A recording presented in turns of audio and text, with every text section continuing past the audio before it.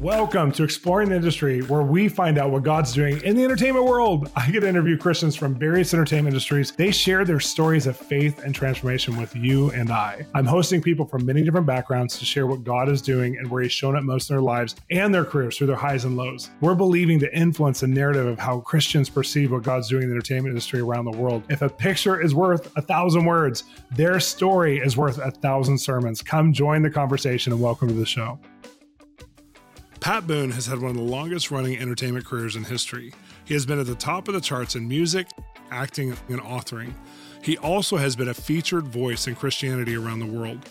Today, we're going to look for a glimpse of his spiritual journey of how his deep faith impacted his career, his family, and ultimately the world. I'm going to ask Pat to share never-before-told stories of his divine appointments with A-list entertainers.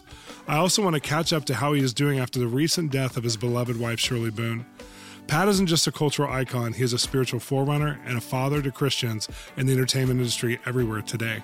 Join me, Shawn Bolz, on Exploring the Industry. Welcome to today's Exploring the Industry, and I'm so excited about today because we have like a grandfather in the spirit over the entertainment industry, Pat Boone. I think Hollywood and music and kingdom royalty in a real way. I just want to honor you. I know it sounds weird for us to say that, but it's just so true. You've been in this for so long. Man, I better charge for this. I'll start doing all your intros, you know. If I'm that important. No, you've stood on some ground that not many people have stood on. And there's just now people who, we've been last in line to a lot of these industries you've been in. And there's just now people who are coming into it as reinforcements to what you built through these 50 plus years. I will say that, my career is miraculous. No question, because I didn't bring that much to it as far as I can tell. I mean, I sing, but a lot of people sing. I sing well. A lot of people sing well. I didn't know anybody in particular in the early days. I was not even planning to be a pop singer. I wanted to be. I dreamed of it, but I was out. I remember several years milking the family cow, and it doesn't take much brain power, so I'm just milking the family cow, Rosemary, and thinking how great it would be if I was a pop singer like those that I idolized at the time: Perry Como, Eddie Fisher, Nat King Cole, Bing Crosby, of course, if I had an idol, but. The chances of me milking Rosemary, ever being a movie singer or TV or any of that, it just was impossible. So when I fell in love with this woman, Shirley Boone, in high school, and we married at 19, we had to make some serious decisions about what I was going to be and do. I sang all over Nashville for free just because people learned I could sing, and I would sing the latest pop tunes. I couldn't count on that as a career, so I was going to be a school teacher preacher. Oh, wow. School teacher preacher. I've heard that before, actually, that you were going to do that. I think it's funny because when you're talking about the cow, I'm thinking how God must have just been hovering over that dream. And many people have just an idealistic dream, but He knew He could use you. I wouldn't even call it a prayer. It was a dream. But I think God hovers over those moments for people that He knows where the end result will be. Like He could trust you with something. Because part of the dream was, if I were ever a pop singer, and like Eddie Fisher or Perry Como or those guys, I realized they had such influence, which they used sometimes to do good things, to raise money for causes. So I thought, boy, if I were a successful pop singer, I could, in my spare time, I could raise money for hospitals, for education, for Christian causes, and I would do that.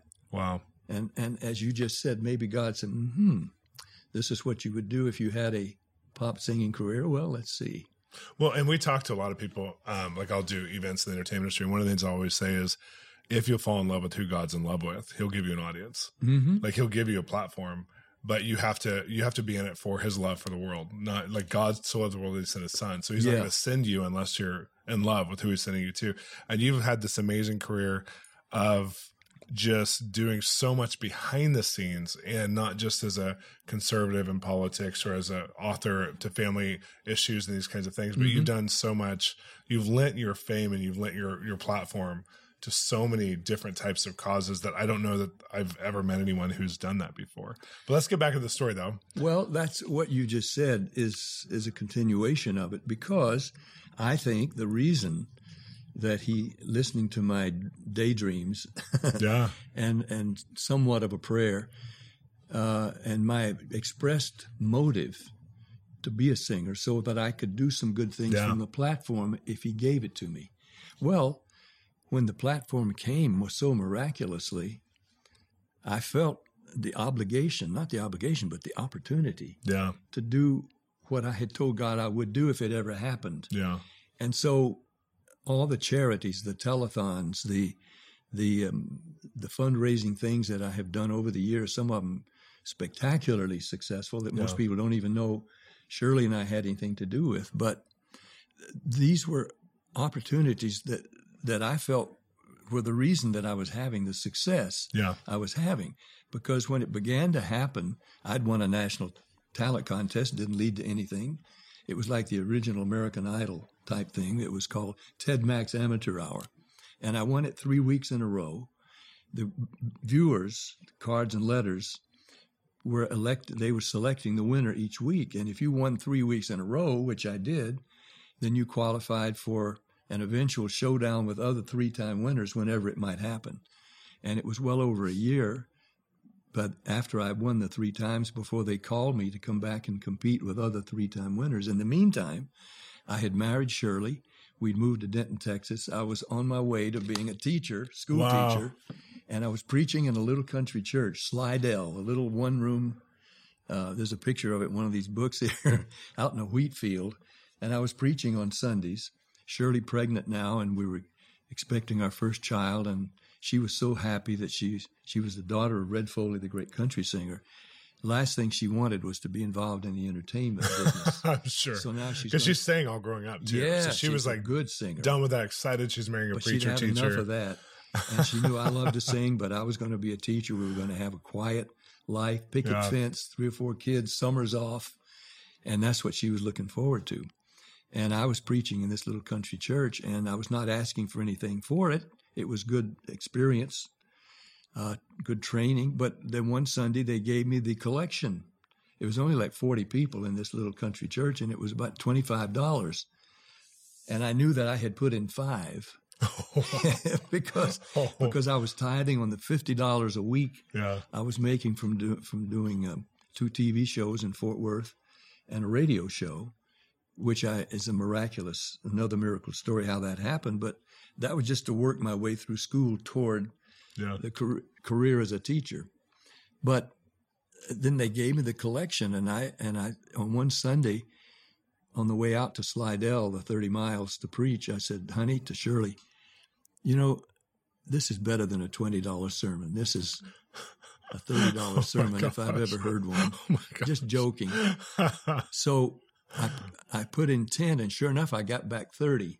Well, that sounds funny, but I was tithing on $50 a week I was making for doing 2 TV shows and a radio show. I was that serious about our commitment to the Lord, because he was first in our lives. And then, and continuing till now, all the things that have happened in my career have come about because, as you just said, I was wanting to let him use my life. Yeah. And if it was as a singer and an actor, great. TV host, great. As a preacher, that's fine too. Teacher of English in a college or high school somewhere, great. Whatever he wanted, however he wanted to use me. So he just kept giving me bigger and bigger opportunities. And I won't say I batted 1,000, because I've made plenty of mistakes and passed up some things maybe I should have done that were given opportunities, but for various reasons I would pass on something that turned out to be a huge success for somebody else. But the percentage has been remarkable in that because he knows my heart. He knows I wanted him to use me as even rock and roll. Yeah. People say, you think he gave you Tutti Frutti, Wop Bop a Loom Up, a Lop Bop Bop, or Long Tall Sally, or Ain't That a Shame You Made Bop pop, meat, cry. And, ain't that a shame? You think God gave you those? Yeah. Yeah. Because he uses, the Bible says, the foolish things of this world to confound the wise. Yeah. Those who think that they've got it all figured out don't. Well, here's what I think, though, is like you were one of the first people who actually said, I think, and I don't know how you originally said it, but I know like that God, you were at the table with God. God does this too. And most people thought of music or entertainment as the Antichrist or the wrong thing, yet they were participating with it. The average household in Christian, Christian households still watched hours a day or listened to hours a day of radio, and especially when you were doing the kids. Yeah, and here you came to the table and said, well, what about the second commandment? Like, love each other. Like, we have to teach that too. And that entertainment does that the best. And you're getting songs like Tutti Frutti. You're getting these amazing songs. And I'm loving the original artists, the black artists. Yeah. Who tell that story. This is an amazing story. His, like Little Richard's Tutti Frutti, sometimes his answers about how he felt when I did his songs really depended on the attitude of the questioner. Sure. Were you upset when Pat Boone did your songs? Well, the first time he was asked that was on a black radio station, and I had done Tutti Frutti and had a million-seller hit with his song. And his record was not getting played on pop radio at all at that point, nor was Fats Domino's Ain't That a Shame. This was called race music. It was black music. It was R&B, rhythm and blues, and pop music. They were still playing How Much Is That Doggy in the Window and Tennessee Waltz and On the Street Where pop songs. And here I was coming singing rock and roll out of Nashville, rhythm and blues. And so Little Richard was asked by the DJ, how did you feel when Pat Boone did your song, Tutti Frutti? And Little Richard says on the tape, when I heard Pat Boone had done my song, I was still washing dishes in a bus station in Macon, Georgia. And when I heard Pat Boone did my record, I threw it down, the towel down, and walked out. I was going to make some money now. Because he said, my record was on the radio, but I wasn't getting no money. Yeah. But when Pat Boone did my song, I knew I was going to make some money now. Wow. Same with Fats Domino and the other artists. When pop, mainly white, sometimes black artists too, who were considered pop artists, did their rhythm and blues songs on pop radio, and that was the birth of what we now call rock and roll. Yeah. I hate to admit it, but I and Elvis were midwives at the birth of rock and roll. Yeah. Because it was you had your blues show, then. and you were the only person that would sing African American people's songs. I was singing. On a mainstream just about was the show. only one, and having them on the show with me too, which was hugely controversial to some of America. Well, it almost cost me the show. How come? Chevy. I was sponsored by Chevrolet, and they had dealers all over the country, including the Deep South. And I have, I'm from Jacksonville, Florida. I was raised in Nashville. I know the whole scene of prejudice, and my family was not victim to that. Mom and Daddy weren't, and I wasn't, and my brother and sisters. But I was now loving having Little Richard and Fats on the show with me and singing their hits, and we were friends. And then I had Johnny Mathis and Sammy Davis and Nat King Cole and Ella Fitzgerald. It's amazing. And all these other great. I'm like so in jealousy right now. I was thrilled. It was amazing. So now Harry Belafonte, the biggest artist in the world. Deo, Banana Boat Song, Jamaican Farewell. He was the biggest entertainer. He called me out of the blue. I hadn't met him at the office, and he says, I like the way you treat your guests. Wow. He said, would you like me to come on your show and sing with you? And I said, oh, boy, would I? And I was so excited. And how old were you at this time? 23. Wow. I was still in college at Columbia University. I was still in school. I graduated at 23. Soon after that, at 23, magna cum laude. Wow. At Columbia, still thinking I was going to be a school teacher. Oh, my gosh. While you're doing the show. I'm doing the television show. I've had hit records. I've got hit movies. So funny. But I'm still thinking that's just a fluke. It's not going to last. I'm going to wind up being a teacher. So Harry calls me. I'd like to come on your show. I have our production meeting with Chevrolet, ABC, the ad agency. And I say, you're not going to believe this. Harry Belafonte wants to come on the show, and we'll sing together. And they look at me with these stony looks. I said, what's the matter? Well, we're going to have to tell him, no, we can't do that. Why? And he said, well, because, he's hugely popular, yes, but he's also taking these strong civil rights positions and saying things that are controversial. And, wow. And Chevrolet's already having trouble with their dealers in the South. People that have been driving Chevys for decades come in and say, I like that Boone kid, and like your show and like his singing, but he has all those black folks in there all the time. Wow. And they weren't saying black folks. And I know they're my relatives in Florida and the South. I know, but they're saying, so we may have to switch over to Ford if this keeps up, And so Chevy now is feeling the pinch of that. So they're saying, we can't have Harry on the show. I was stunned. I mean, I got real quiet, went on to other items, and then I interrupted. I said, guys, I got to say something here. I said, this show is called the Pat Boone Chevy Showroom. Yeah. If I have to say no, if I have to call Harry Belafonte and make up some excuse for not having him on my show when he's willing to come on for nothing, biggest entertainer in the world, it's not the Pat Boone show. So I've enjoyed doing it, but I'm going to have to ask you to make somebody else the host of this show, because I'm not going to continue to do the show. And now the stony looks are even worse. And they said, you're going to walk off your show? Because I said, guys, it's more than this show. It's a bigger thing than that. Yeah. And I know the problem. I'm just not going to be part of it. So they said, well, if we have him come on, can you guarantee there won't be any, subtle or even overt political or racial statements? I said, I know Harry's a gentleman. I haven't even met him yet, but I know that if he and I sing together on my show, that's enough of a statement right there. Just he and I singing together, that's the only statement that needs to be made, and that's all that will be made. And okay, so they agreed, and I'd like to say it happened. I did the rest of that season, but then I quit doing the show, and we went to specials, where I didn't think we would have that kind of problem, from a half-hour weekly show. And Harry's schedule was already full, and we'd already booked other guests, so we didn't. I'd like to say it happened. No, but then just navigating that way as a 23-year-old, when something was on the table of America that was so volatile. Yeah. And the fact that you made that choice, and the fact that you and Shirley just made a lot of choices like that over the years. Yeah, we were. It's kind of, you've been navigating with God and your conscience this whole time. Yeah, I was leading singing in church every Sunday.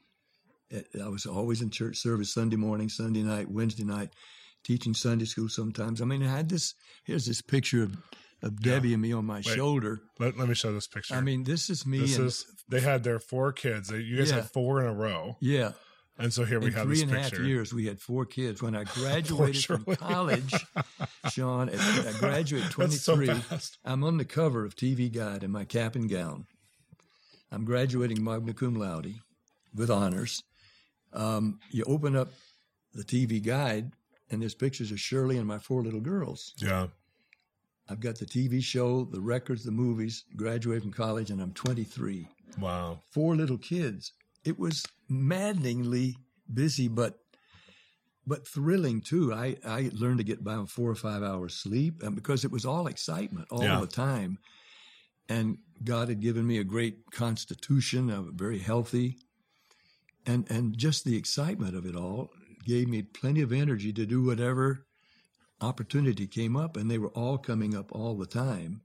So it really hasn't let up a lot.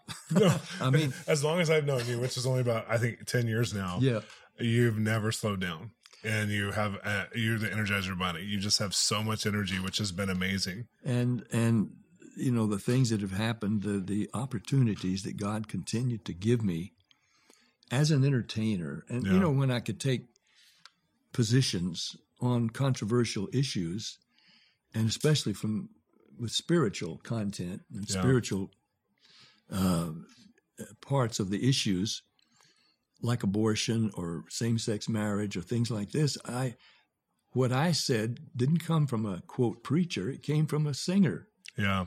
A guy who's successful in show business. Yeah. It came from a different angle with a different kind of impact. And it came with, I think one of the things I've respected is that it came with a sincere love. Yeah. And I remember Shirley and you, one time I was over at your house and we were talking about some of the stories. I was like, tell me stories about, things that God gave you opportunity for, because you were the only one present that I know of. Yeah. With certain people, because at that time, the A-list level was they had small worlds. They were very narrow worlds. They had a lot of people work for them. And so with your peers, I remember Shirley talked about how you guys were called over to Rock Hudson's house to pray for him before he passed. And you'd known he lived a same-sex kind of lifestyle. Yeah. And he knew we loved him. I loved him. Yeah. And you guys went over and were able to pray with him right before he passed away and just pray the salvation prayer. Can I tell you a little bit about Tell me. Because Rock, his real name was Roy Fitzgerald, and I always called him Rock, but I knew I've always been fascinated with the real names of some of the entertainers. Yeah. Like Engelbert Humperdinck's real name is Jerry Dorsey. And he adopted the name Engelbert Humperdinck, and that's another story. It was revealed that he had AIDS and actually was terminally ill. Everybody, because at that point, nobody knew how it was communicated. Touch, if you drank after somebody, might you? No, there was one main way it was communicated, and that was physically. But Shirley, my wife, and a friend learned that 2 nurses were Christians, and they were taking care of Rock in his house up above us in Beverly Hills. And his longtime friend Tom was with him, and the nurses came to a Bible study in our home, and they said, we've prayed with Mr. Hudson, and we shared the Lord with him, and he's even received Jesus. Wow. And he was in his last stages. I mean, he was emaciated. So Shirley asked the nurses, can we come up and pray for him? Wow. And they asked Tom, his friend, and said, of course, come up. And we went up one night, and we prayed with this skeleton of a man. He didn't look anything like Rock Hudson in the movies, his hollow eyes and ribs showing through. And as a guy, an elder in our church, the Bible says, if any of you sick, call for the elders, let them anoint him with oil, pray over him, and the prayer of faith will raise him up. And so we went up to see him, and he couldn't speak anymore. His throat was so ravaged he couldn't. Wow! But his eyes, hollow, black shaded, but bright eyed, and he let us know with his countenance, "I'm glad to see you. Thank you for coming."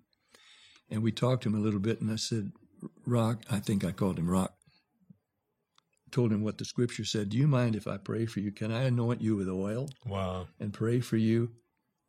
And he was nodding his head, and he pulled his shirt open and ribs showing through his skin.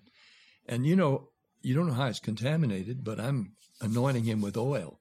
Yeah. So I made the sign of the cross on his chest, and we prayed, and that God would raise him up and heal him. And he looked at us with tears in his eyes, and Tom came in. He said, Roy, he called him Roy. He said, you look better. Something's happening to you. Roy, tomorrow's going to be a good day. Wow. Tomorrow's going to be I'm going to put on your happy clothes tomorrow. And he's nodding. So we come home thinking, we're expecting to get the word. Yeah. It's been a miraculous recovery. Instead, we get a call the next morning. He's passed. Wow. And so Shirley and the woman that she'd gone up with, and I couldn't go right then, but they went right up to Rock's house, and the ambulance was there, and they were still making arrangements, and Tom was there crying, and Shirley, they didn't ask anybody, went in the room, and he was still in his bed, and the shutters were open, and the sun was coming in, and Tom came in, and first they put their hands on his feet and started praying him back to life. They were trying to raise him up right then. Surely. And people would consider that crazy, but that's how earnest Shirley and the woman and we were. We expected to see him raised. But then Tom came in and he said, I put his happy clothes on him, these colorful clothes, and I opened the shutter early this morning to let the sunlight in. And this is a good day. Wow. He is healed. Physically, spiritually. He's gone. He's left this body. It's too ravaged. But we believe he's waiting for us in heaven. And where other people were afraid to even come visit him, his good friends, they might catch it, Yeah. We came, and I anointed him on his bare chest with oil, and we prayed, and the next morning he slipped away to heaven. Wow. Now, we never talked about it. In fact, I don't know if I've ever talked about this publicly just with you, but I'm not bashful of talking about the ways that God will use any of us in whatever ways we're willing to be used, and he wants to use us. And so whenever the opportunities have happened, we just try to do it.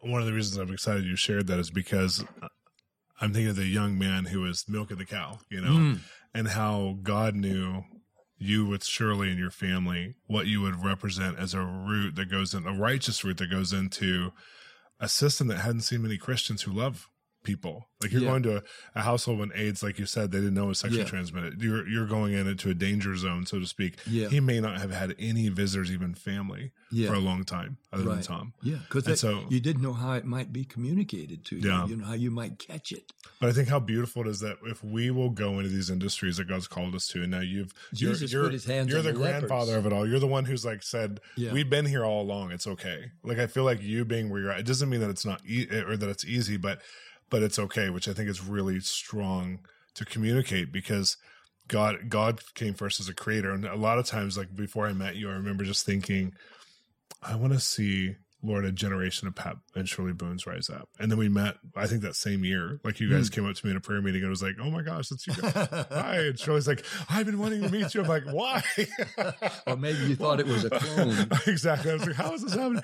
Let's go backwards a little bit, because you did raise your family in the entertainment industry, and you raised them as Christians, and your 4 girls were even on your show with you that you guys did. I think you had over 100 episodes of that show, and it was like the #1 show. It was 130 shows. 130 shows. Well, now they weren't on all the shows. They were little babies. They were little kids. They were on our last show.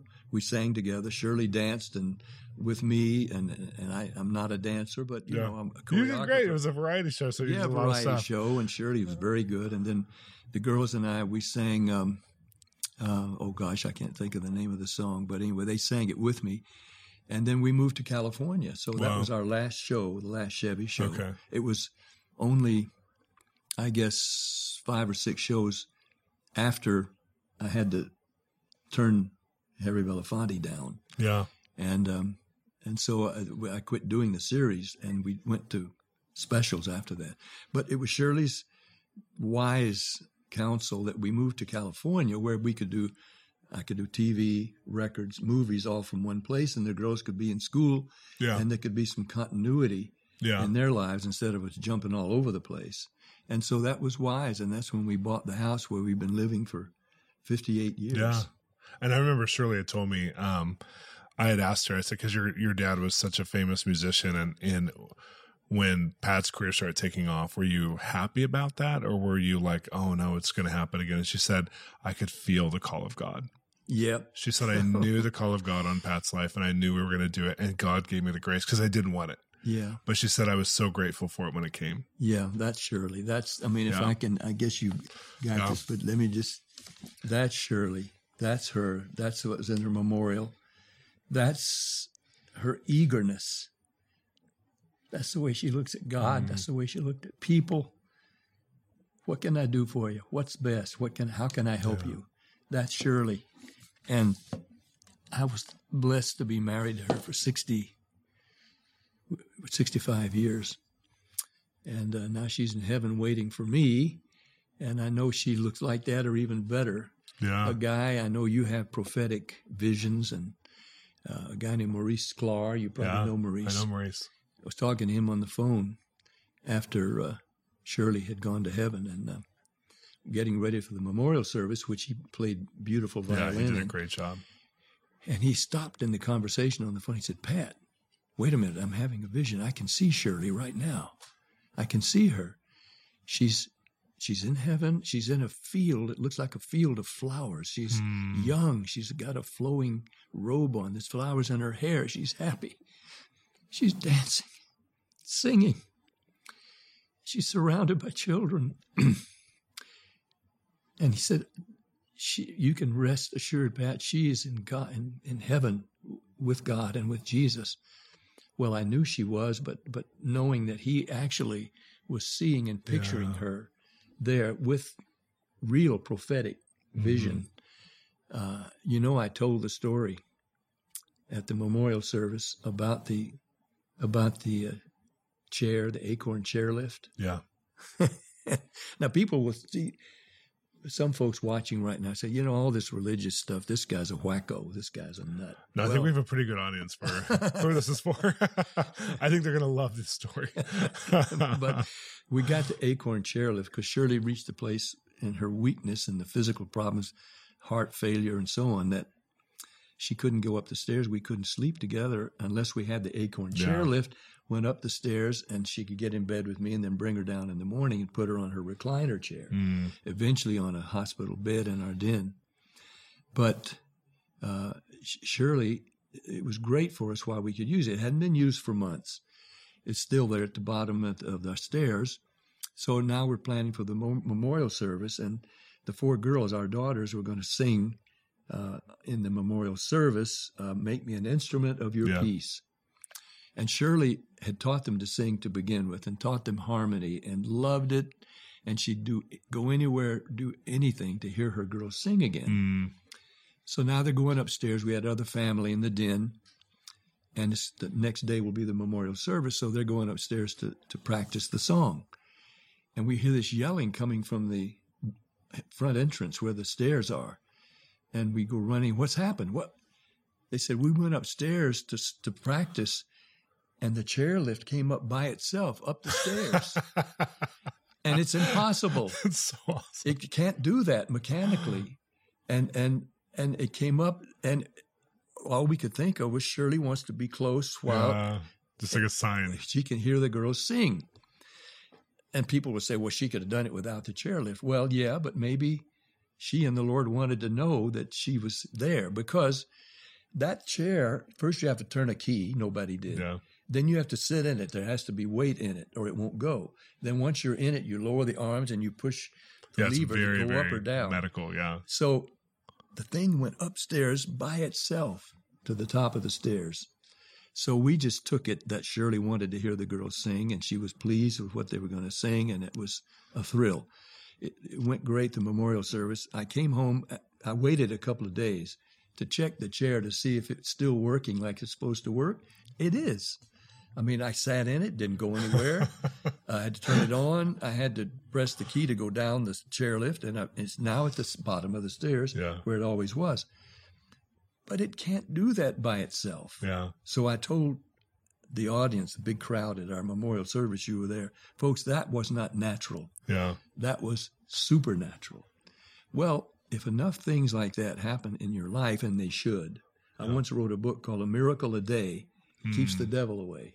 I love it. And I wrote 31 miraculous things that had happened in our lives, or to such close friends we knew they were true. Financial, physical, spiritual, all kinds of things. Little things, big things, some very big things. 31 miracles. So if you read those, and I define miracle as the touch of God in your life. If he puts his finger into your existence, into your life, and does something that would not have happened otherwise, call it a miracle. It is supernatural. Yeah. And start looking for those things. Shirley would always ask God to help her find a parking space, which many people do, and she always did. I do because of her. Space. My wife still goes, you have faith for parking. Little things. I was like, there's Shirley Boone. You don't understand. Mama Shirley. Yeah. Let me just say this before we stop the segment.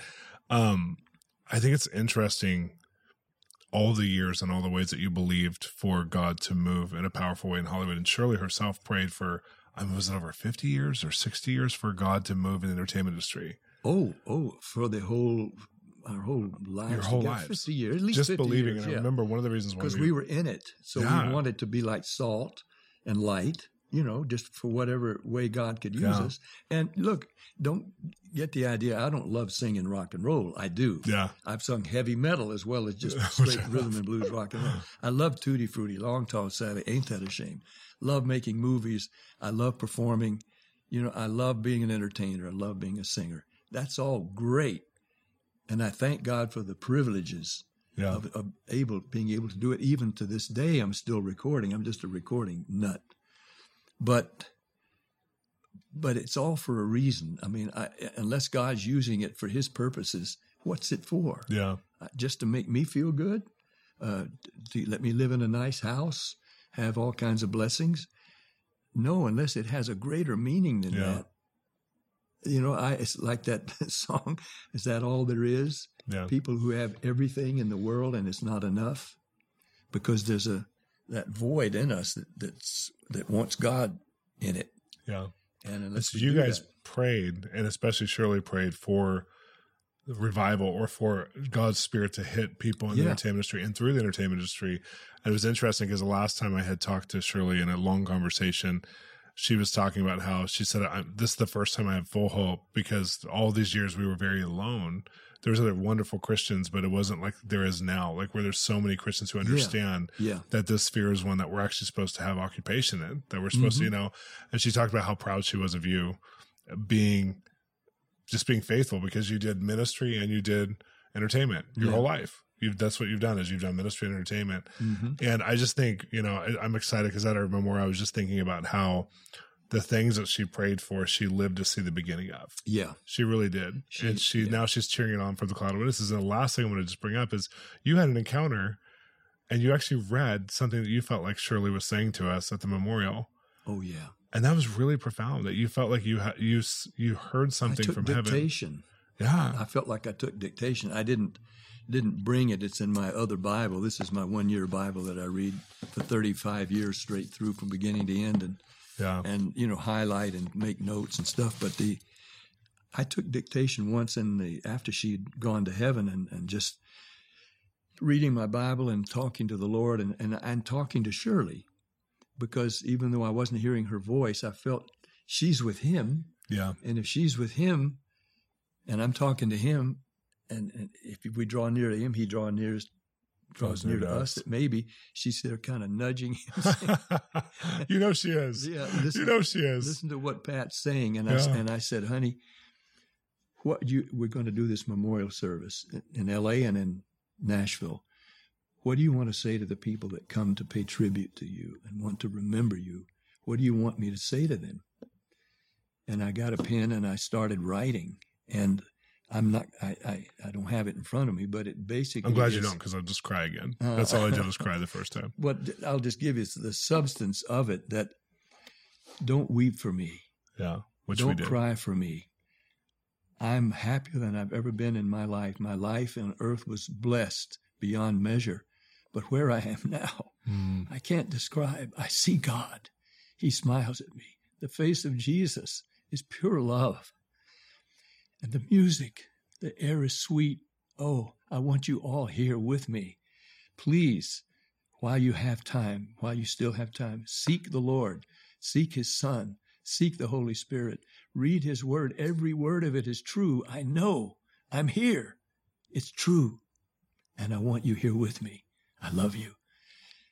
I just wrote that as I felt she was giving it to me. And then, of course, I read it in the memorial services. I've never heard anybody do that. Here's a message from the one who we are paying tribute to, from where she is right now. This is her message. And, of course, the thing that I sent out when the Associated Press asked for some statement, that I said, bulletin, change of address. It's right here. I loved it. Shirley Boone is not living in a house in Beverly Hills now. She's moved to a mansion, an incredible mansion in heaven, prepared for her and her husband by the one who said that where I am, there you may be also. And she loves you, and I do too, or something. I just said that, she's begun her eternal life. Yeah. So just change of address, that's all. She's not here now, she's there. Yeah. And to me now, these days, it's what helps me endure the absence, the temporary absence of her physical being, because we were so close for 65 years. And now it's just me and my little Cocker Spaniel, Black Little Shadow is his name. Me and my shadow. And a housekeeper, and who can also cook, thank God. And so we'll just keep going, and I think God's got some stuff he wants me to do still. Yes. You're not done yet, Pat. No, things still to be done, and then I'll join her, and we'll... I don't want to hear about that part, but it's true. Yeah. Well, we're going to stop this segment, but we're going to be back with you in just a few minutes. Okay. Everyone needs someone to process their prophetic journey with them, and we have created a new online mentoring platform where you can grow at your own pace, where we help you develop your own spiritual journey of hearing God's voice. I want to help be your mentor. We have videos, interactive webinars, over 5 new videos each week. They're going to advance you in your journey in authority. We have so many special opportunities in this platform that you don't want to miss it, including all of our other e-courses coming for free when you subscribe. Come grow with me. Let me train you in your ability to hear from God and interpret what you hear and really bring application so that your real life is affected by your spiritual faith. Go to bolzministries.com and sign up under e-courses. So we're going to play a game. Okay. It's called Something Real and Something Fake. All things about you or your life or something connected to your life. This is not fake news. A little bit. There's going to be one real fact of news about something related to you and something fake. I hope I remember. And you have to try and guess the real one. And there's no prize, so it's okay. There's no win or lose. We're just trying to play this. So just embarrassment. Just embarrassment. That's all. So I read this article online, and it was called "Where Music Meets the Soul," and they were talking about Elvis and how you really made a humble reply. But they asked you. I once read, this is the person asking you. Or saw a TV interview once that you were a rival to Elvis Presley, and that the rivalry began because he wasn't happy he had to open for you and not vice versa. What really happened to cause this? And you said, I have no rivalry with Elvis, or he with me. We were friends, but friendly competitors. He did open up for me at a sock hop one time in Cleveland in 1955, but that's because he was unknown at the time. And so you were really humble in your answer. But here's 2 facts about Elvis, and you have to tell me which one is true. And that's true, by the way, that story. That's amazing that he opened up for you, though, or that you opened up for him. No, he opened for me. Yeah, and because he wasn't known yet. He wasn't known in Cleveland, no, at all. So you got to tell me which one of these is true, because you will actually know. Number 1, Elvis, famous for black hair. It was actually a sham. He had brown hair. Number 2, Elvis ordered $10,000 worth of sandwiches to be flown in a month during his tours when he was in the height of his fame. Wow. True or false? Now, which one of those is true, one of those is false? I think his hair was brown naturally. You're correct. Yeah. Can you imagine, why? Why would you go to black? Because it looked more dramatic, and that's why he didn't do many pictures smiling. Oh, wow. Because an actor once said, hey, don't take a lot of pictures smiling, looking like the Joe next door. Look serious. Look mean. Look, and that's part of his look. That's part of his pictures shtick. Almost had a sullen look. And he wasn't sullen himself. That's true. Almost like James Dean. He was trying to be like a James Dean. He wanted to literally look dramatic. Yeah. Okay, here's the second one. Are you ready? So you made headlines and scared many conservative Christians with your album No More Mr. Nice Guy, a heavy metal cover album. Which of these is true? Pat Crouch of the TBN Empire secretly liked the album and played it every day on the way to work that year, telling Jan, this has helped me express something that I haven't had language for. Number 2, your cover of Ozzy Osbourne's 1980 hit Crazy Train was used as the theme song for MTV's reality TV show The Osbournes, which aired from 2002 to 2005. That's truth. Yes, it is. Isn't that wild? Yeah. Johnny Carson, though, did play my heavy metal album on ways to airports.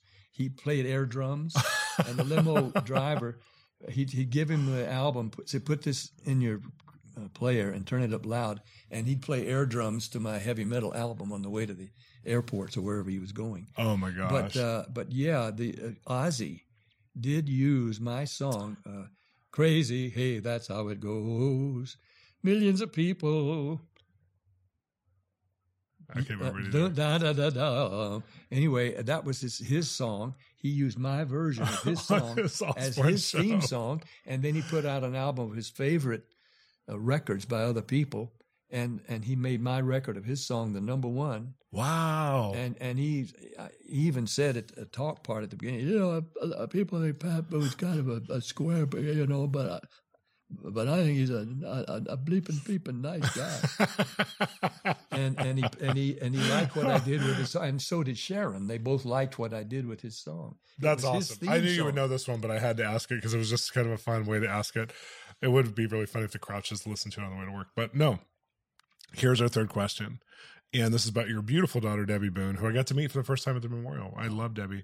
Debbie Boone, your daughter, had many hit songs. One spent 10 weeks on the Billboard as #1 and was called You Light Up My Life. Which of these is true about that song? Mm-hmm. The first thing, Debbie's song was sung on the Muppets, where it had a resurgence of fame and spent 2 more weeks in the top 100 Billboard. But this time, Miss Piggy became the main singer. Or #2, during the decade that You Light Up My Life was in the top Billboards as #1, it was the most popular wedding song. DJs were requested the song more than any other song by fathers, mothers, and daughters who wanted to use it to mark the occasion. I think they both may be true, but I know the last one is. The Muppets did sing the song. I don't know if it became a hit or not, but they did. It was so funny. Like, I was laughing going, Miss Piggy sang it. You light them up. Totally with her voice. And then, but the second is true. For 10 years, it was the #1 wedding song. And it was so funny to read about this because one of the DJs who was the most known Hollywood DJ who did weddings for all the celebrities said, I couldn't get away from the song and I got sick of it because it was every weekend. Yeah. And that's amazing. One quickie about that, Debbie had to take some stands in her life too. Yeah, she did. And while that record was such a big hit, she too they had a running thing in the Rolling Stone. At last report, Debbie Boone is still a virgin. I mean, they found it ridiculous that she was having this huge hit record, still living at home. Yeah. She and Gabrielle Ferrer, who she eventually married, were very serious, but she stayed at home with mom and daddy, and she was having this big, huge hit. That's wild. Performing in Las Vegas with me sometimes, and then later without me. And they just found it ironic, crazy that this girl with this beautiful voice and huge hit record and big career going was still living a virginal life. That wild. And she had to endure. I mean, the record company was embarrassed. Warner Brothers Records was embarrassed. See, again, pioneering. And it's just so beautiful because now we have so many people who are saturating the entertainment industry, both behind the scenes and in front of the scenes, that you guys were forerunners for. So thank you. Okay. You are a massive entrepreneur. Not everybody knows that. And through the years, you've had a TV station, a basketball team, food companies, many different types of projects. One time you even invested, from what we heard, into something that appeared on Shark Tank. Which of these projects is a real investment opportunity that you did not take that was proposed on Shark Tank? There's 2 of them. The first one is Shark Tank is not a place to ask for money to fund hypothetical companies, but Adriana Montano asked the Sharks for $100,000 for 15% of her company, Gato Cafe, a cafe where patrons would pay an admission fee to hang out with rescue cats while sipping on a latte. Or #2, Ryan Custer wanted $150,000 for 30% of his company, Cougar Energy, dedicated to making energy drinks shot bottles specifically tailored to single middle-aged women wanting to date young men like himself. I think the first is true. They both are true. I tricked you. Both true.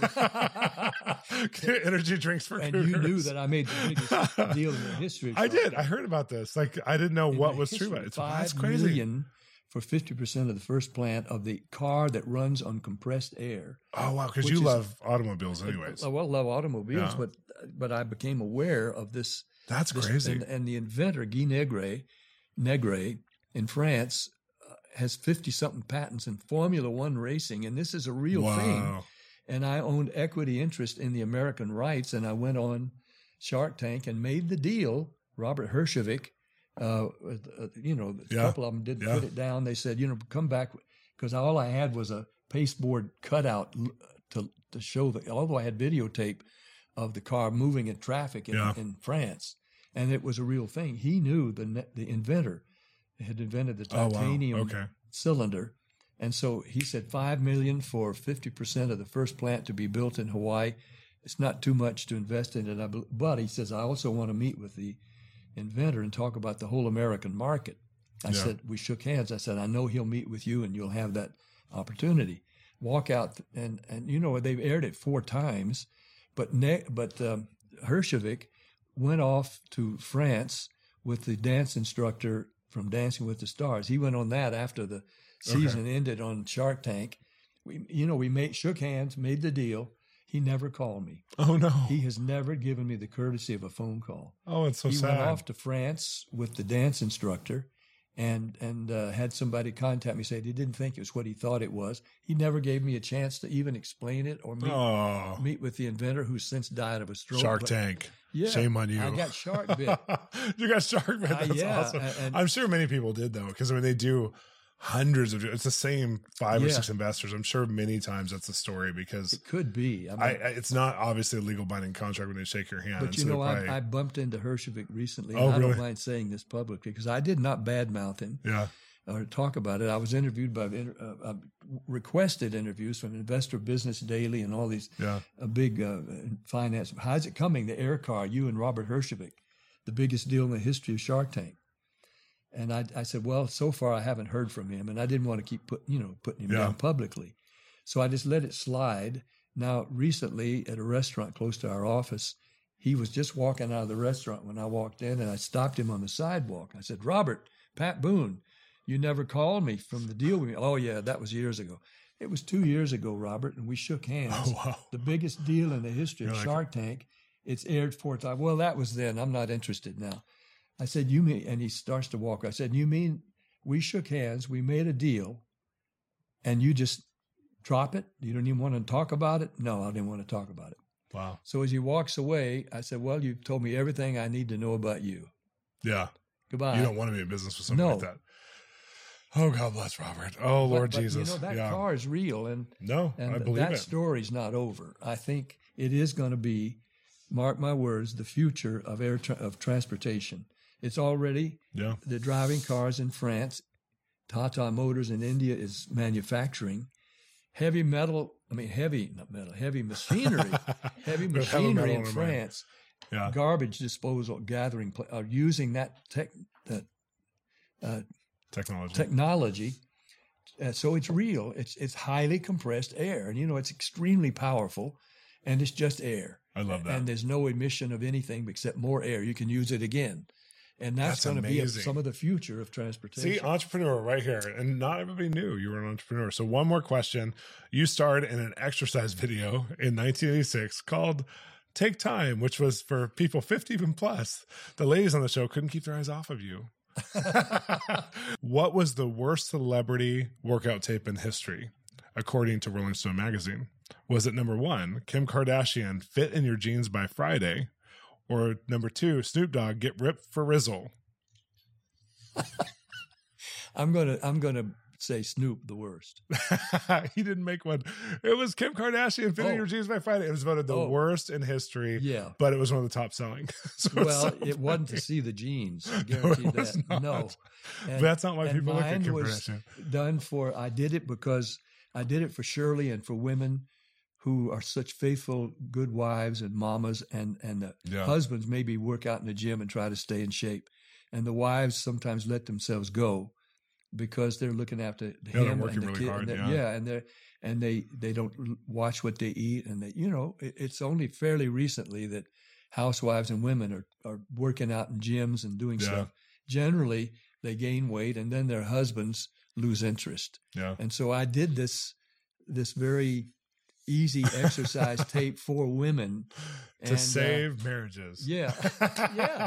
Really. No, I watched this video today, and I was like going to have us practice the moves off of it, but I won't put you through that. Well, thanks for being a part of the game. I'm happy to do it. Hey, Exploring the Industry listeners, we have an incredible book that I just released just for you. My new book, Provision, Prophecies, Prayers, and Declarations, is out now. I wrote this book so that you would have a very specific tool to help you use words to define your own history and future with God. Throughout human history, we've seen prayer and the prophetic and declarations shape society, set culture, provide heritage, and bring vision for the future. And when you combine prayers, declarations, and prophecies like you encounter in this book, you become even more intentional about the power of words. Prophecies, prayers, and declarations are instrumental for us to enter our promised land. This book, Provision, Prophecies, Prayers, and Declarations, will cover topics in finances, resources, family, influence, favor, business, and more. Through this book, I'm inviting you on the journey of learning how to use words to speak in the very fabric of your life, the spiritual realm, and the world around you. I pray that you'll find yourself using and reusing this book as you hear God speak to your heart. You can get our book anywhere books are sold, but if you get it at bolzministries.com and you pre-order it or post-order it, you're going to get a very exclusive teaching series. So I want to encourage you to get it there. Welcome back to Exploring the Industry. I'm your host, Shawn Bolz, and I have with me Pat Boone. We're so excited about you being here. The blabbermouth himself. No, it's because you have so much, and I hope I'm pulling out of you some good stories, because there's so much I'm interested about that you're talking about. One of the things we were just talking about is just your opportunity with this album that was all these R&B hits and all these soul hits. And I think a lot of people who do entertainment, especially a longevity of career, there's so many opportunities, and many are like home runs, and then some don't even get to first base. That are really powerful. And this particular album was so amazing.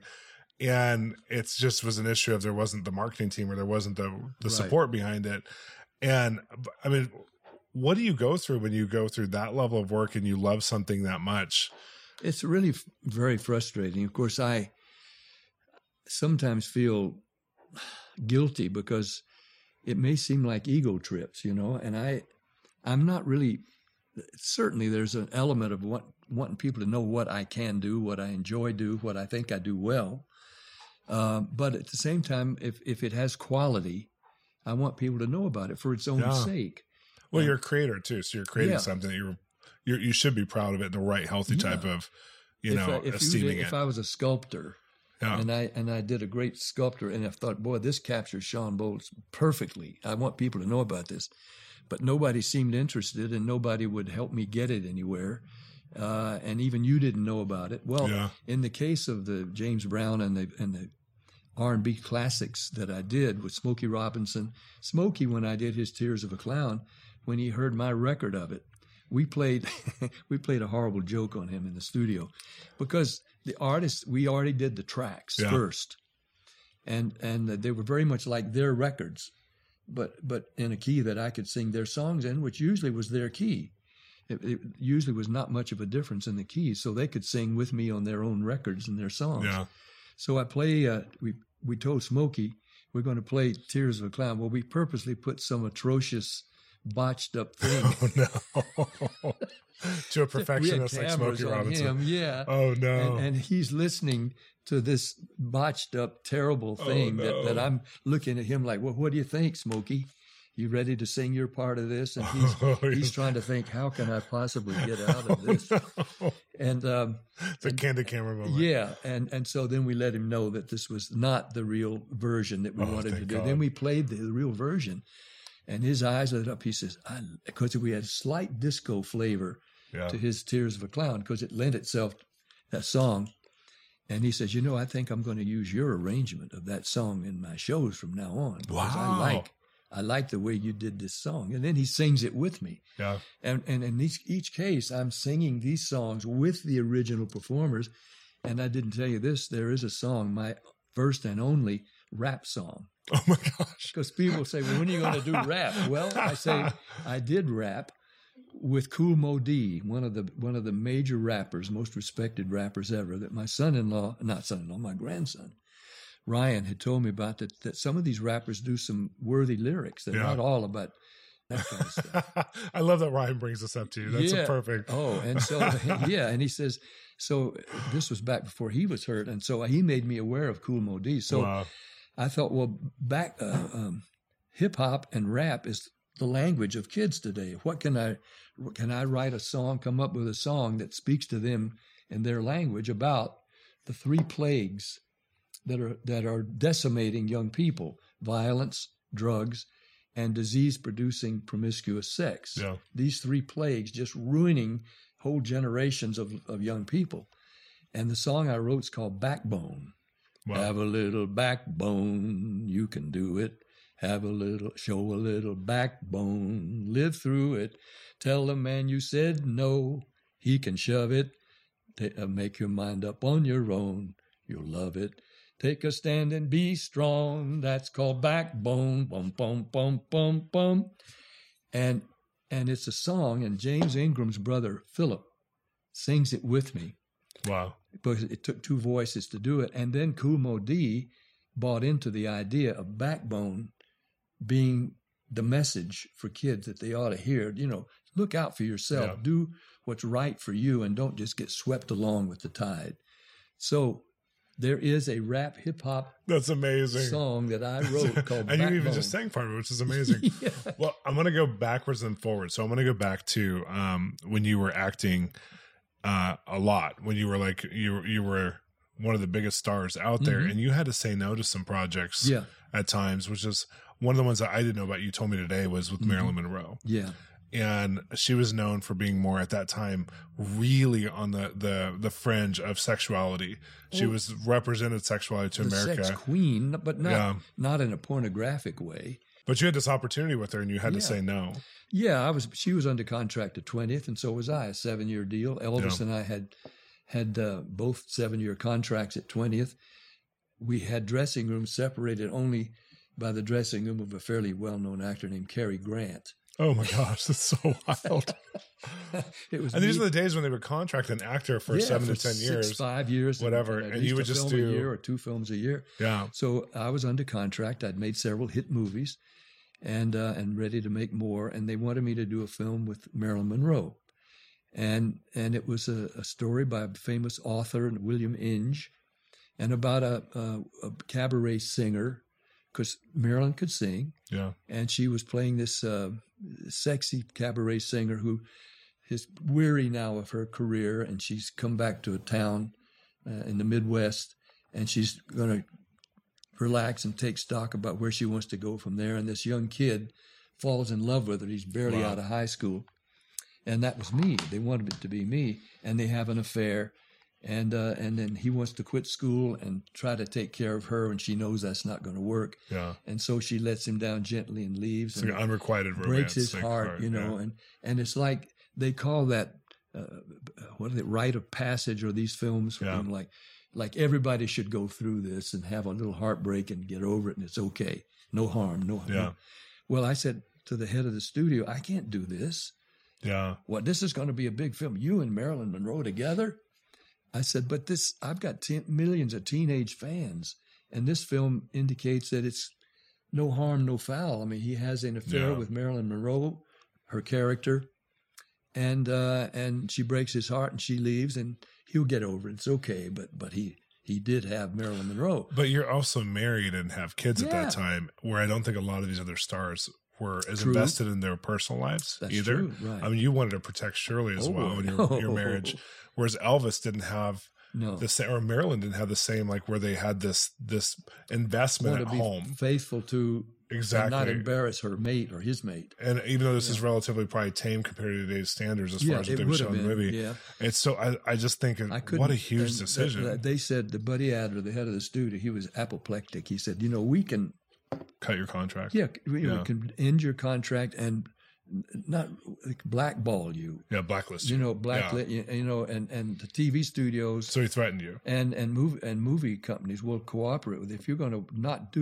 obey our contract, and not make a movie for these dumb reasons that you just don't want to make a movie with Marilyn Monroe. I'd like to have made a movie with Marilyn Monroe, but not that story. By the way, they did do the story with Joanne Woodward and Richard Beamer, and it was a total bomb. Yeah. Meanwhile, I think I told you, I wound up doing Journey to the Center of the Earth. Which I laugh because you weren't that invested in doing that. I actually love that movie still to this day. Like I watched it when I was little and watched it over and over and over. Then I didn't want to do a science fiction film. I wanted it to be, I was thinking of myself as a young Bing Crosby. Yeah. And I wanted to do musical romance. That's it, because that fit in with my record career. Bing Crosby is so amazing. Yeah. And they wanted me to do science fiction. Well, they talked me into it, and one of the ways they induced me or my management was to give me a piece of the film if it ever made money. Wow. Which it turned out it did. I did not. I didn't think it would, because I knew something about the accounting procedures of film studios, how they just never seem to make any money, even from a big hit, because of all their expenses, supposedly. Yeah. So I didn't think anything of that. That was not an inducement for me.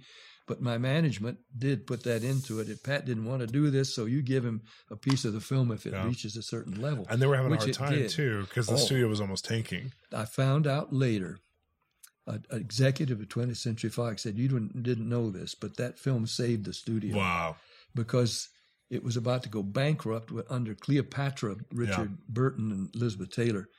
And they were being so irresponsible at the time, running off to Spain for a week to pursue their romance and leaving thousands of extras waiting around in Rome. Wow. And the budget was going sky high, and the bankers were getting fed up, and they were going to foreclose and shut 20th Century Fox down. And the movie Journey to the Center of the Earth came out, and it went sky high. And the executive told me later that saved our studio, that film, which I didn't want to do. I did do it just to placate. But let's connect the dots, though, because you said no to something and it almost cost your career as an actor. Yeah. Then, because you said no to that, they got you involved with this movie was more family friendly, and it ended up becoming lucrative for you and saved the company, saved the studio. And I just love how that with God, like when you just stay true, how even if it's not what you would choose, he brings a different. I mean, our process as a Christian, I don't think is ever we don't direct it. You know, like we're saying, Holy Spirit, come direct me.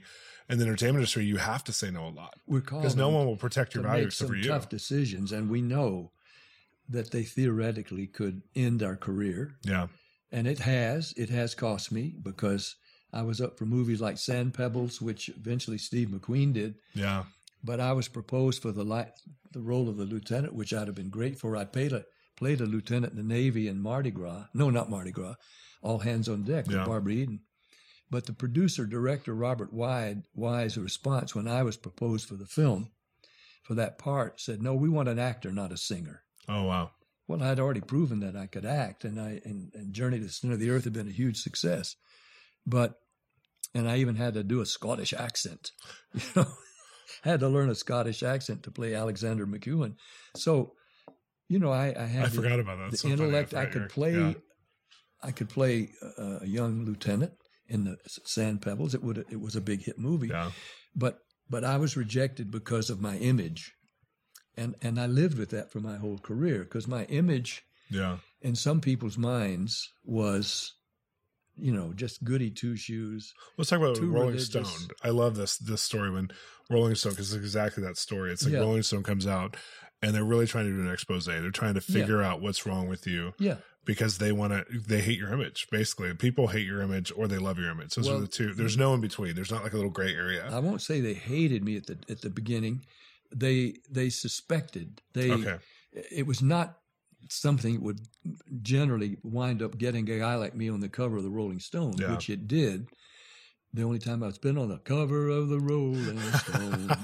But for a country album, which I love. On Motown. Motown went into country. I love it. Got me to do some country songs, and a rodeo cowboy named Ray Ruff produced the music, and one was a big hit called Texas Woman, which went right up the charts on Motown country, and that really persuaded Jan Winter at Rolling Stone, we ought to do a story on this guy because he had all these rock and roll hits. He's done movie hits. He's done movies and all these things. And published books.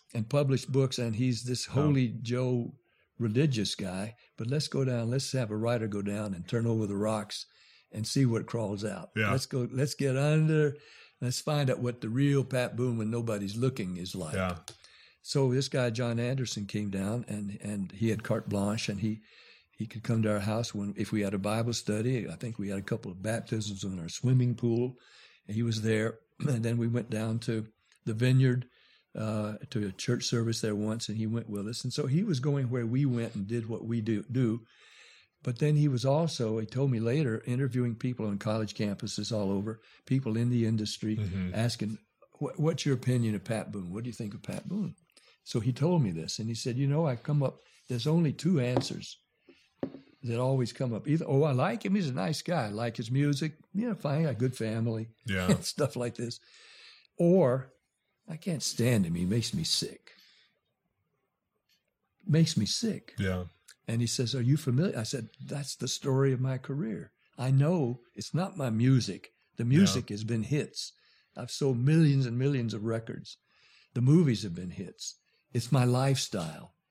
And I'm not trying to rub anybody's nose in what I believe. I share it, and I'm happy to let people know where I stand on things, but I respect other people's opinions and other people's theological views, whatever they may be, but I feel free to say what I believe, but it turns people off. Yeah. And so that's what I said to John Anderson, that yes, I am very familiar with the fact that my image, I don't think it's my music. My image makes a lot of people nauseous. They don't want to have anything to do with me, including Rolling Stone. However, they put me on the cover. Jan Winter did an editorial at the beginning. He said, okay, have a good laugh. What's Pat Boone doing on the cover of our magazine? Well, we sent somebody down, turn over the rocks, and he comes back and says, like it or not, what you see is what you get. Pat Boone is that person that he presents himself to be. Yeah. And so we tip our hat because he said, looking back over the last 25 years,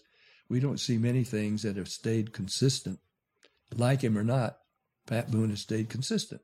So it was a nice enough story, particularly with that little editorial. So I sent to the Rolling Stone offices in San Francisco at that time, arranged for 50 cartons of milk to be sent to the Rolling Stone office, awesome. thanking them for the cover story. And I get the note back from Jan Winter saying, we all raised our cartons of milk, saying, here's to a nice guy. That's awesome. awesome. They drank the milk that I sent them at the offices of the Rolling Stone. That's like the perfect response. So it's that part of you that's charming and witty. And I was talking to somebody at the memorial service, Shirley's service, and he was a Jewish man. I can't remember his name. You would obviously know him. Tom Tamarkin, I'll bet. And maybe he's a scientist. Yes. And so he came over and he was talking about how one of the things he loved about you and Shirley is that the consistency of your life, and that he had got to see that because he was really like not into the Christian thing. No, he's Orthodox. And so he's like, but I've just watched them, and through the years, they proved to me that their relationship with God is different than a lot of people's religious experience. Yeah. And it caused me to actually buy in, so to speak, because he watched you, he your respects kids, your it, and we talk, and he says he prays for us, and I know he does. Yeah. And I'm glad you brought that up quickly because Tom Tamarkin is his name, and he's a wonderful scientist and a good friend. And he was he came down from Sacramento. He broke his own Sabbath to journey down and be at our memorial service. And he couldn't get to me afterwards. It's too big a crowd. So he told me the next day, he texted me, he said, I called for an Uber to come take me back to the airport. And I get this message on my phone. Your car will be there in 3 minutes. Your driver's name is Jesus. And he said, sure enough, an Escalade rolls up out in front of the church on the way. Yeah.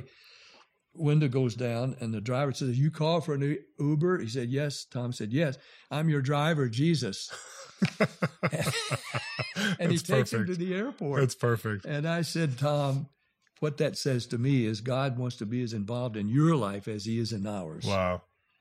And now the rabbi who I've interviewed a guy on TV, Carl Gallups, who wrote a book called The Rabbi Who Found Messiah, Rabbi Kaduri in Israel, the chief rabbi. Yeah. And he said the Messiah has appeared to me. He's 106 years old. Wow. Messiah has appeared to me, told me his name. I've written it down and I sealed it, and I don't want it open till a year after I'm gone. Oh, wow. They opened, and I was telling Prime Minister Netanyahu about this recently in his office. Wow. I said, did you know about Rabbi Kaduri and this controversy? And he said, he seemed puzzled. I said, the 106-year-old rabbi, Kabbalah, yes, yes, that rabbi, most respected, top rabbi. And he said, what's the controversy? I said, he said he had seen Messiah, and the Messiah had told him his name, and he revealed it in this, and it was opened just recently, and there it is. And Netanyahu was looking at me, well, what is Messiah's name according to Rabbi Kaduri? Yehoshua. And under his breath almost, Netanyahu said, Jesus. Wow. Yes. The chief rabbi in Israel has said Messiah's name is Yehoshua, which is, in Hebrew, Jehovah is salvation. Yeah. Yeshua, which is what's translated Jesus, is Hebrew for salvation. Yeah. So Jesus' name is salvation. Jehovah is salvation. Wow. And that's his name throughout the Old Testament. Everywhere the word salvation is translation in English, the Hebrew word is Yeshua. Wow. So Jesus' name is through the whole Old Testament, every time the word salvation. Yeah. And your friend Tom met Jesus.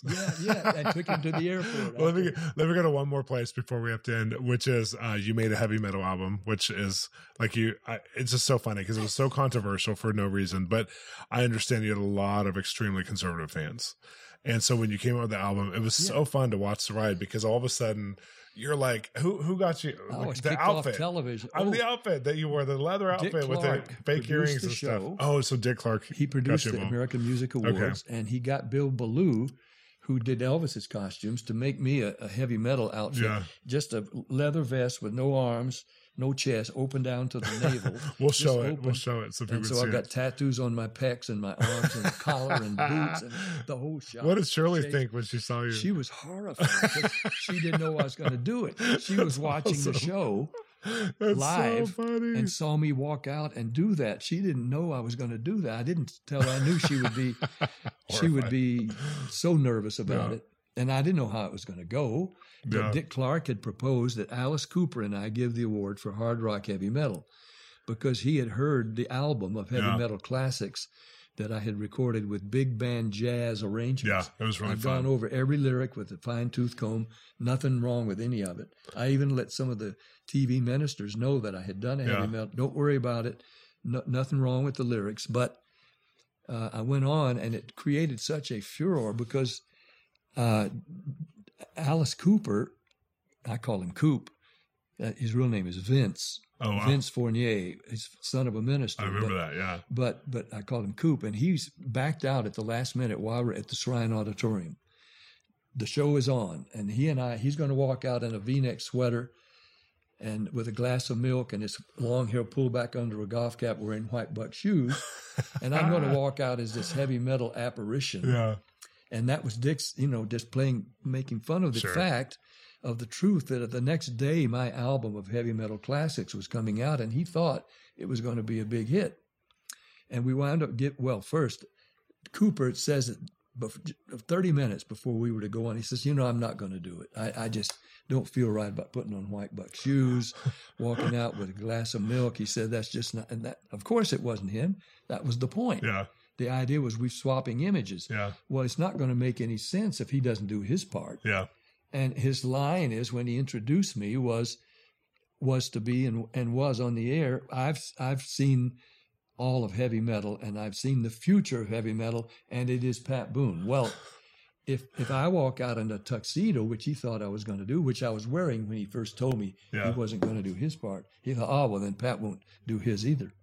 I went down, put on the outfit that Bill Ballou at Dick Clark's expense had made for me, and stalked down the hallway, and these rappers were getting out of the way because I came stalking down the hall in this heavy metal outfit and getting out of my way. And Cooper introduces me as the future of rock and roll.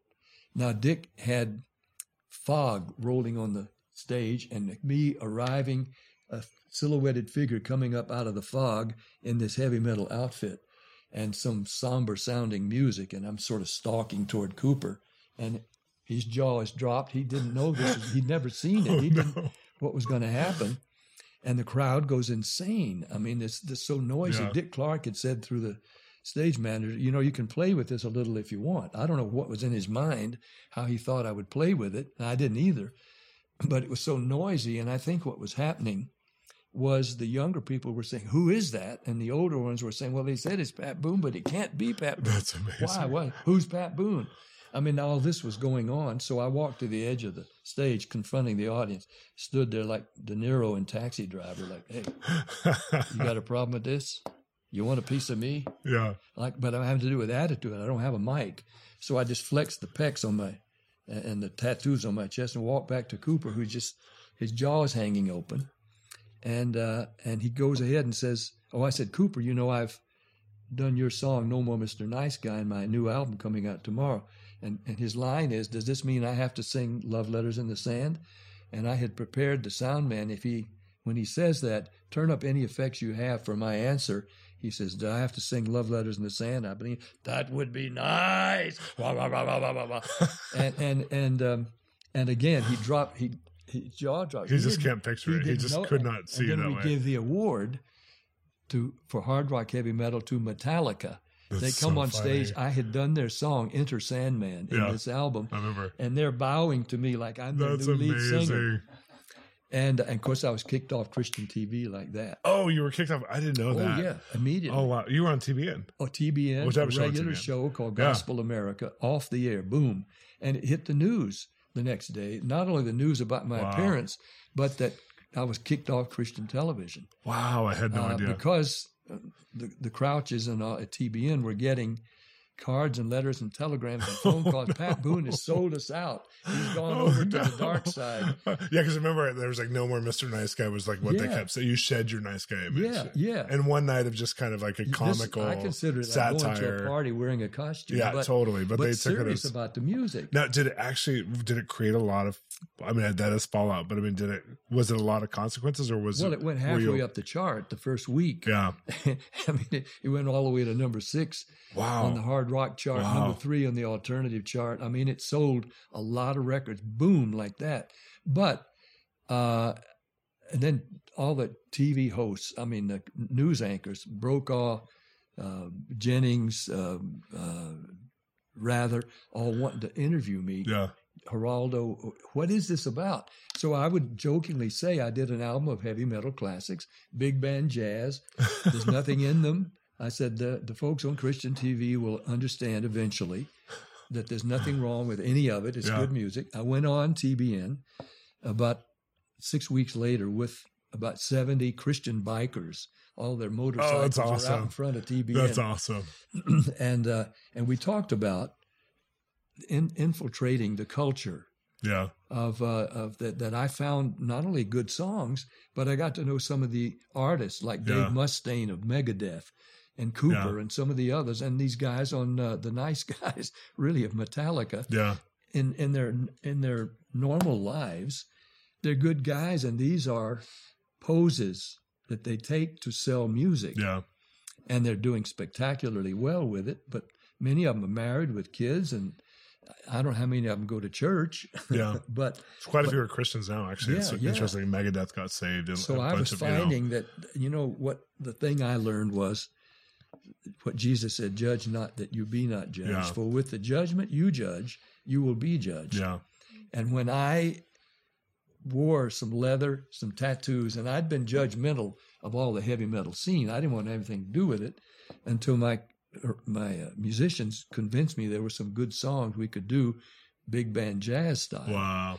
And so I learned now that there was good music there, and also that I could really enjoy knowing some of the original artists. But now that I'm lumped in with them, I'm getting a lot of criticism. Yeah. I was being judged as I had judged. Wow. And so I learned a great lesson from it. So I've tried not to be judgmental of others, but still that doesn't mean I can't go ahead and express myself. Yeah. Well, no, I'm glad we're ending on this story because I think you having that conversation with the Christian television station TBN saying we have to go into culture and engage culture. And you didn't actually do anything wrong. No. But it was because people had such an image of what was right or wrong. And that happens a lot in entertainment. And certain people are on certain types of shows, and somebody has to play a murderer sometimes for a show to resolve right. And I said I would play Judas. Totally. And like for the sake of the story, there's certain roles, there's certain things, there's certain songs to sing, there's certain places to be. That is so often misunderstood by people that I think that that's one of the reasons why we're creating this conversation. And I'm so glad you're a part of it because you've stood well in this conversation for so many decades. And I'm just so privileged to have you on the show and to hear from you. Just some of these stories I think they're really educational and enlightening to a lot of people who are now willing to have this conversation in a mass way. I think the body of Christ is having this conversation now for the first time. And so I so appreciate you. Thanks for pioneering. Where do you take your stand, and can you take a stand? Even if it might cost you. It has cost me. Yeah. It's cost me movie roles, TV shows. I don't get invited to any of the parties anymore and the premieres. But that's okay. I don't need to go anyway. Yeah. But God opened doors where some doors were closed. He opened others. Yeah. And I will end with this. Young people have asked me for many years with stars twinkling in their eyes, how can I do what you did? How can I how can I get ahead? And I'm a singer, I'm a comedian, I'm a dancer, I'm a pianist. How can I do it? How did you do it? And I say, I can only tell you what I did. Yeah. Make God your agent. You're going to need an agent. You're going to need somebody that can open doors, create opportunities. If you get an opportunity, help you learn how to make the most of the opportunity. And that's what a good agent does. And so make God your agent. I love that. Let him give you honorable opportunities. And as long as you can do it without selling yourself and your morality, do it and see what happens. And he may lead you to something you like better, or he may give you success, but let him make the decisions for you. And then you can confidently move into them And by the way, like all good agents, he expects 10%. He actually expects 100%, doesn't he? He wants it all, but yes, 10% at minimum. 10% from whatever you make from it. Thank you for being on the show. Seriously. Well, thank you for everything. Shawn, I love you. Yeah, I love you too. Thank you. Thanks for listening to Exploring the Industry, our brand new podcast. And it's actually part of the podcast family of the Exploring the Prophetic. If you subscribe now, you're going to hear weekly stories on Wednesdays that are everyday people like you and I who are hearing God, and God is changing our options. He's changing our world. He's transforming culture around us because we're saying yes in obedience to God. And then on Fridays, we have Exploring the Industry. So make sure to subscribe, and you're going to hear these amazing stories twice a week. And we need these stories right now. I know if you're like me, you need the encouragement. So come join the conversation. Thank you for listening to Exploring the Industry. We're believing that God's going to change the world through the entertainment industry. And we want to invite you into the conversation. Please subscribe, hit the notification bell to this podcast. Also visit us at bolzministries.com, where you're going to find tons of resources to help you on your spiritual journey.